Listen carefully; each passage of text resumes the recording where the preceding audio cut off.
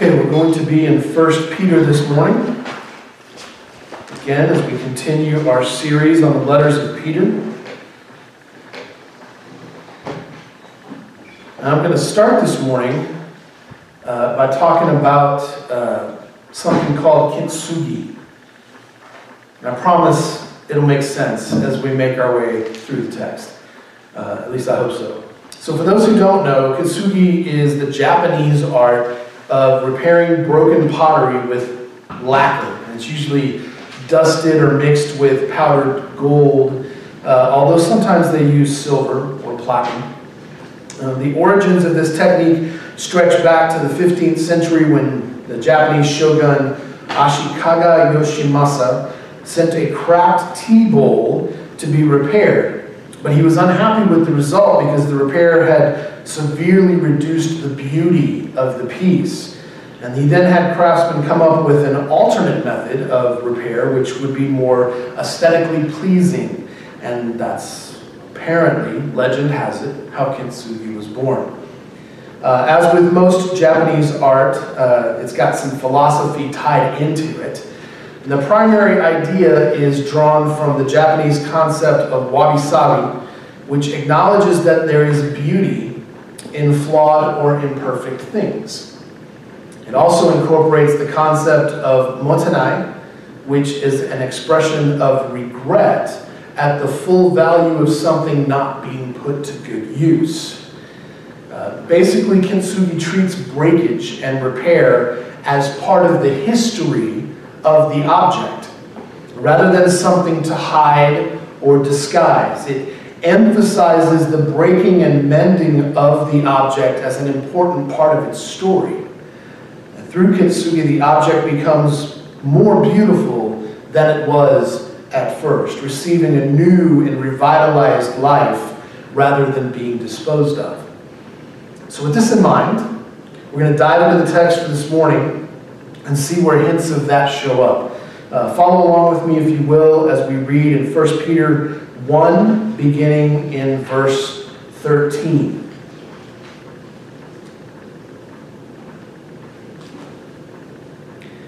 Therefore, preparing your minds for action and being sober-minded, set your hope fully on the grace that will be brought to you at the revelation of Jesus Christ.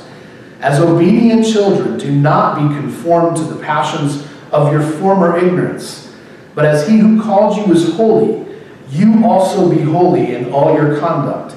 Since it is written, you shall be holy, for I am holy. And if you call on him as Father, who judges impartially according to each one's deeds, conduct yourselves with fear throughout the time of your exile, knowing that you were ransomed from the futile ways inherited from your forefathers, not with perishable things such as silver or gold, but with the precious blood of Christ, like that of a lamb without blemish or spot. He was foreknown before the foundation of the world, but was made manifest in the last times for the sake of you, who through him are believers in God, who raised him from the dead and gave him glory, so that your faith and hope are in God. Having purified your souls by your obedience to the truth for a sincere and brotherly love, love one another earnestly from a pure heart, since you have been born again, not of perishable seed, but of imperishable, through the living and abiding word of God.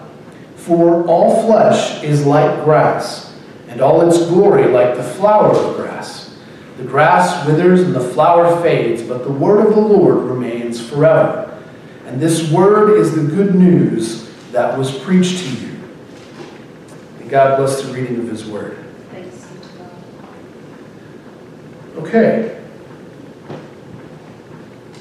So as we begin in verse 13, the word therefore should point us both back at what Peter had already written, as well as forward toward what he was about to say. As one of my theology professors used to say, what's the therefore there for? In this case, Peter had been including these mostly Gentile congregations into the larger story of God's chosen people, which had previously only been sort of Israel and the Jews. And he had been encouraging them to place their trust in Jesus and their hope in the resurrection as a means of facing difficulty and persecution as it was beginning to rise. He also referenced the Old Testament prophets and their role in the larger story. And then he said, therefore. In other words, since all these things are true, here's what to do about it. And what Peter wanted them to do about it was to prepare their minds for action. In the Greek, the word he used is anatsunomi, and it means to gird up. It's a verb that had to do with the act of tucking in your tunic so that you could do work, to keep the tunic from getting in the way of the work that you had to do. So let's consider that for a minute. Peter wanted these believers to get their minds ready for the work that was ahead, to tuck away the parts that might get in the way of that work. Now, he didn't mean questions or doubts necessarily. He meant any part that would put a stop to their actively living like Christ as they endured the suffering that was to come. And a great example of this, I think, is found in the story of the Exodus. No surprise there, right? The Exodus always seems to pop up in all these things. So when God appeared to Moses in the burning bush, was Moses' first response, okay, let's go, right? No, not even close. We find that story in Exodus 3. I'm not going to read all of it, but in verse 11, Moses questioned God, saying, who am I that I should go? And this was just the first of Moses' questions and doubts. He also questioned who he should claim sent him. And then moving into chapter 4, he questioned their willingness to listen and then doubted his own ability to speak well. Each time Moses raised a question or a doubt about doing what God called him to do, God answered him and talked him through it, which shows us that God's not bothered by our questions or our doubts. It's only when Moses basically said no that there was a problem. We see this in Exodus 4:13 when Moses said, send someone else. At which point, God got a little frustrated and then included Aaron in the plan. When we jump back into what Peter was saying to these believers, this is basically the same idea. Peter wasn't saying they couldn't ask questions about God or have doubts here and there that they struggled with along the way, but he wanted them to be ready to do what God had called them to do. I have questions and doubts all the time. I'm sure many of you do as well. There's nothing wrong with that as long as we are ready to go and do whatever God calls us to go and do. And this might mean praying right when we get up in the morning. It might mean meditating on some passage of Scripture. It might mean singing a hymn or a praise song as we go about our day, gathering with other believers to discuss some Bible passage, proclaiming the gospel to people that we know in town or friends or neighbors, things like that. There's a host of ways that this works itself into our daily lives, but the important thing is that it does. That we take the time to actively set our minds toward what God has set before us, whatever that may be. According to Peter, this is directly connected to every believer's hope in the return and revelation of Jesus. And as a result, he wanted to make sure that these believers weren't still engaging in the same old, broken ways of living. In verse 14, he encouraged them not to be conformed to the passions of their old way of life. He called it their former ignorance, which is a really polite way of saying, don't go back to that stupid way of life. And I have to tell myself this sometimes, because sometimes I get tempted to shrug off the work God has called me to and just sort of do things my own way. Make choices that benefit me above all. But that isn't Christ-like. That isn't in line with the holy life that I've been called to live. In verse 15 and 16, Peter urged these believers to be holy in all their conduct, to be holy as God is holy. This is a line he pulled straight from Leviticus 19, 1 and 2, still part of that Exodus story, where the Lord was speaking to Israel after bringing them out of their slavery in Egypt and calling them to live differently, to look different than the rest of the world. Yet again, Peter was including these Gentiles in the larger story of God's chosen people. But beyond simply including them, he wanted to motivate them to include themselves. He wanted them to take hold of the concept of living holy lives and to lean all the way into it. Which didn't mean they wouldn't mess up from time to time. We know that we do. But that they would be sort of stumbling forward, living into God's mercy and grace. How else could we be holy as God is holy? We don't have that power in us.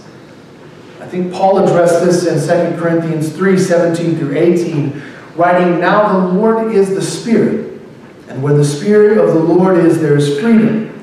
And we all, with unveiled face, beholding the glory of the Lord, are being transformed into the same image from one degree of glory to another. For this comes from the Lord, who is Spirit."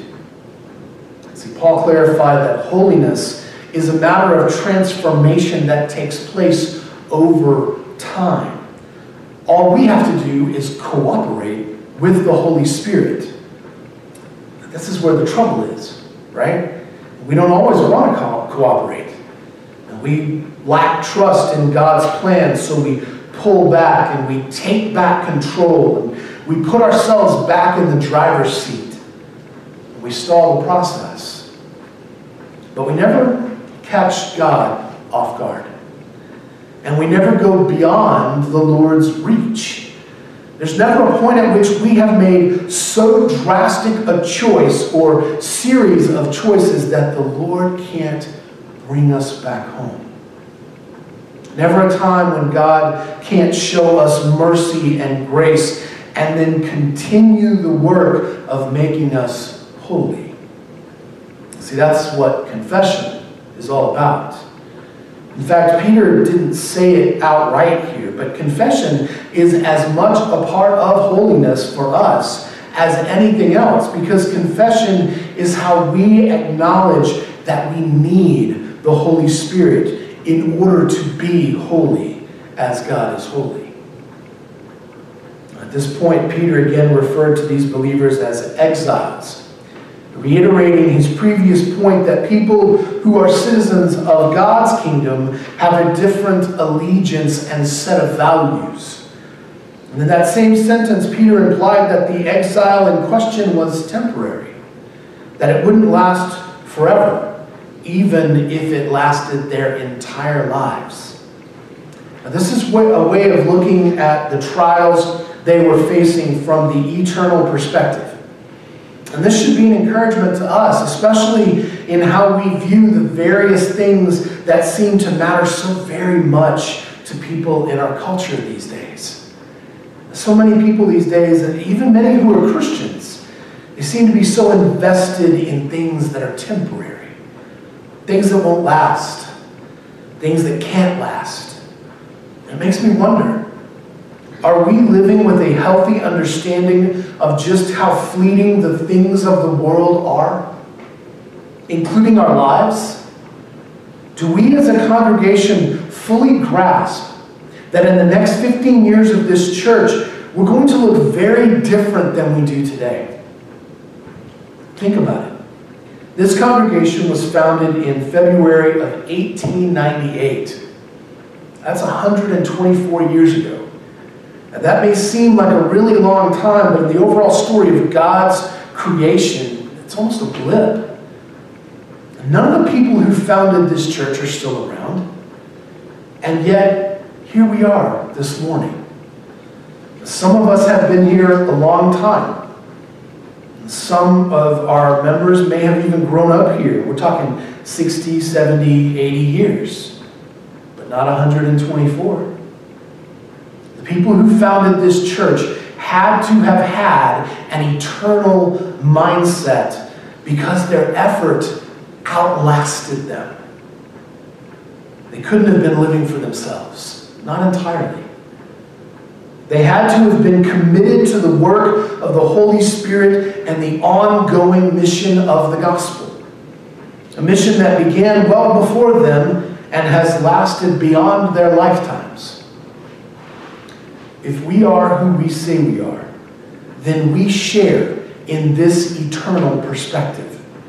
And we share in that commitment to the Holy Spirit and the ongoing mission of the gospel. These are things the world couldn't care less about, right?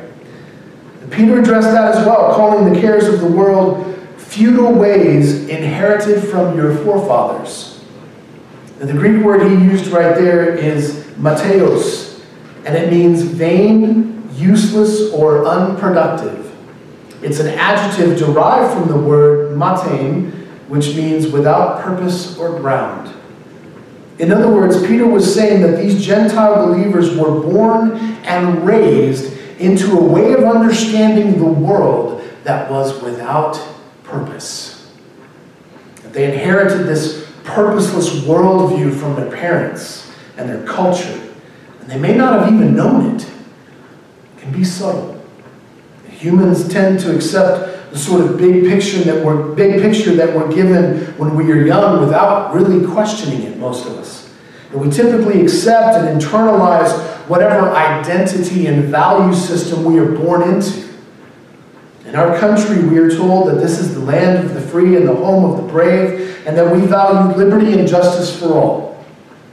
And the problem is that far too many Christians identify more with these ideals than with what Scripture says. They've exchanged their identity as exiles for a cultural identity that may be good, but ultimately lacks the unselfish nature of Jesus. Or maybe they've tried to sort of mix the two together, but that's like oil and water.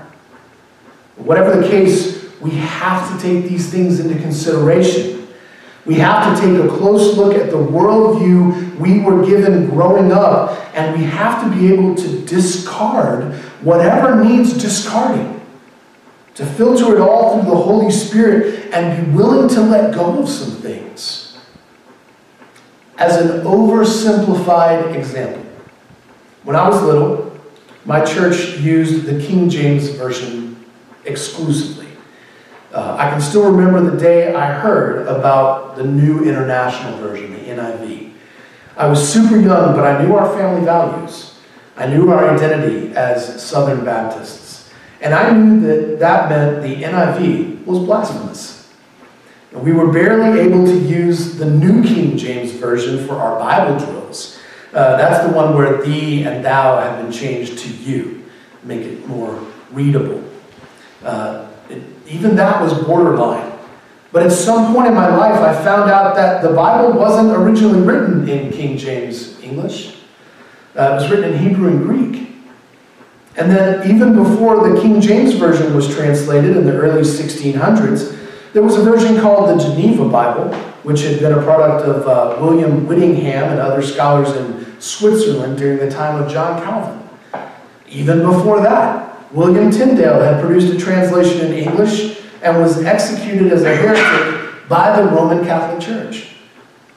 Even further back, in the 1300s, John Wycliffe, depending on how you say it, had translated the Bible from Latin to what was called Middle English. It was the common vernacular of the time. He was also deemed a heretic by the Roman Catholic Church. All that to say this.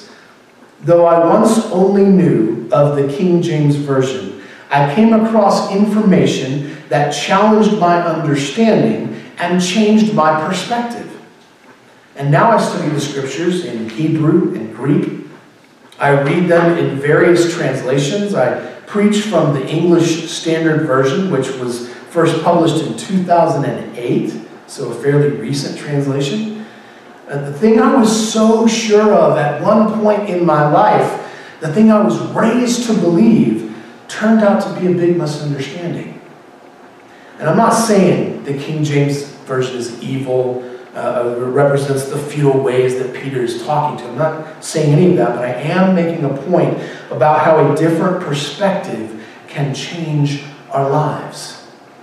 It all depends on how willing we are to challenge our preconceived notions, our prejudices, our sense of certainty. If we let the Holy Spirit have a free hand in our minds and hearts, there will be changes in our lives. And if there aren't changes in our lives, if we are the same person now that we have always been, if we look back and don't see some differences in who we are now as opposed to who we were then, that's a sure sign that we haven't let the Spirit work in us. That our faith is little more than sentimentality and nostalgia for a way of life that seems comfortable to us. We can't possibly be following Jesus if we aren't moving. Jesus was invariably moving toward the cross. He knew what would happen if he said and did the things he said and did, but he continued saying and doing them because he trusted in the Father's will. He knew that teaching people about a better way, that the way of the kingdom of God would lead to conflict and persecution. He knew there would be suffering for him and his followers. Still, he trusted the Father and leaned into everything that came his way, including the pain and suffering. Peter focused on this by saying that those who trust in Jesus are ransomed from their futile, purposeless lives by the precious blood of Christ, who is like a lamb without blemish or spot. The Greeks and Romans both had sacrificial systems, and these Gentile believers would have understood what a sacrifice is. But Peter was not talking about Greco-Roman sacrifices. He was once again referring to the story of the Exodus and the lamb the children of Israel sacrificed at Passover. The lamb whose blood was put on each doorpost and then the lintel of each dwelling. The lamb whose blood would ensure that death would pass over the people of God. The lamb that became the last meal these people would ever have as slaves in Egypt. See, this became the very basis of the sacrificial system in Israel, and it carried forward throughout their time as a nation, but it pointed to something more. It pointed to a time when God's anointed one would come and would show us all a new and better way by laying down his life instead of resorting to the world's way of using wealth and power and fame to control everyone. That's not how Jesus did things. And it shouldn't be how his followers do things either. Just as he laid down his life for us, we should be laying down our lives for the sake of others. This is how we have been ransomed from our futile ways. And this is how we purify our souls. The wording in the English there makes it sound as though we purify our own souls by being obedient, but we know that isn't the case. Any more than we wash off dirty hands by installing a faucet. In the Greek, there is a preposition in this sentence that sort of sheds a bit of light on the matter. The word is en, E-N, and it means among or within. And the idea Peter put forward here is that the will and way of the Lord are sort of like a flowing stream that's always flowing. We don't do the purifying ourselves. We just get in the stream and it does the work. It's sort of like placing our dirty hands under a faucet and letting the water rinse away the dirt. Obedience to the truth is the stream. It's always flowing. If we stay in it, it will lead us to a sincere brotherly love that comes from a heart that's been washed clean.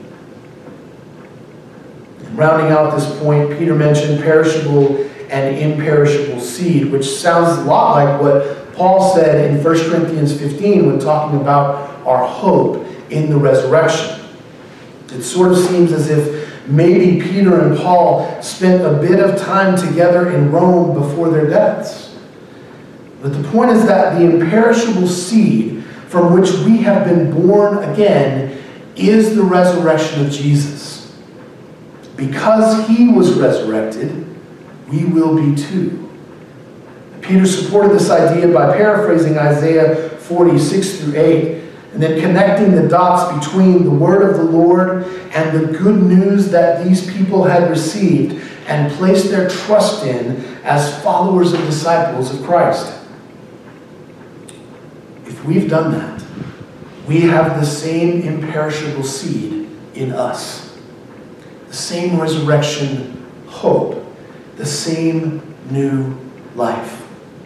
So even though we all know that if the Lord holds off on returning long enough, we will each experience death, we also know that death does not have the final word.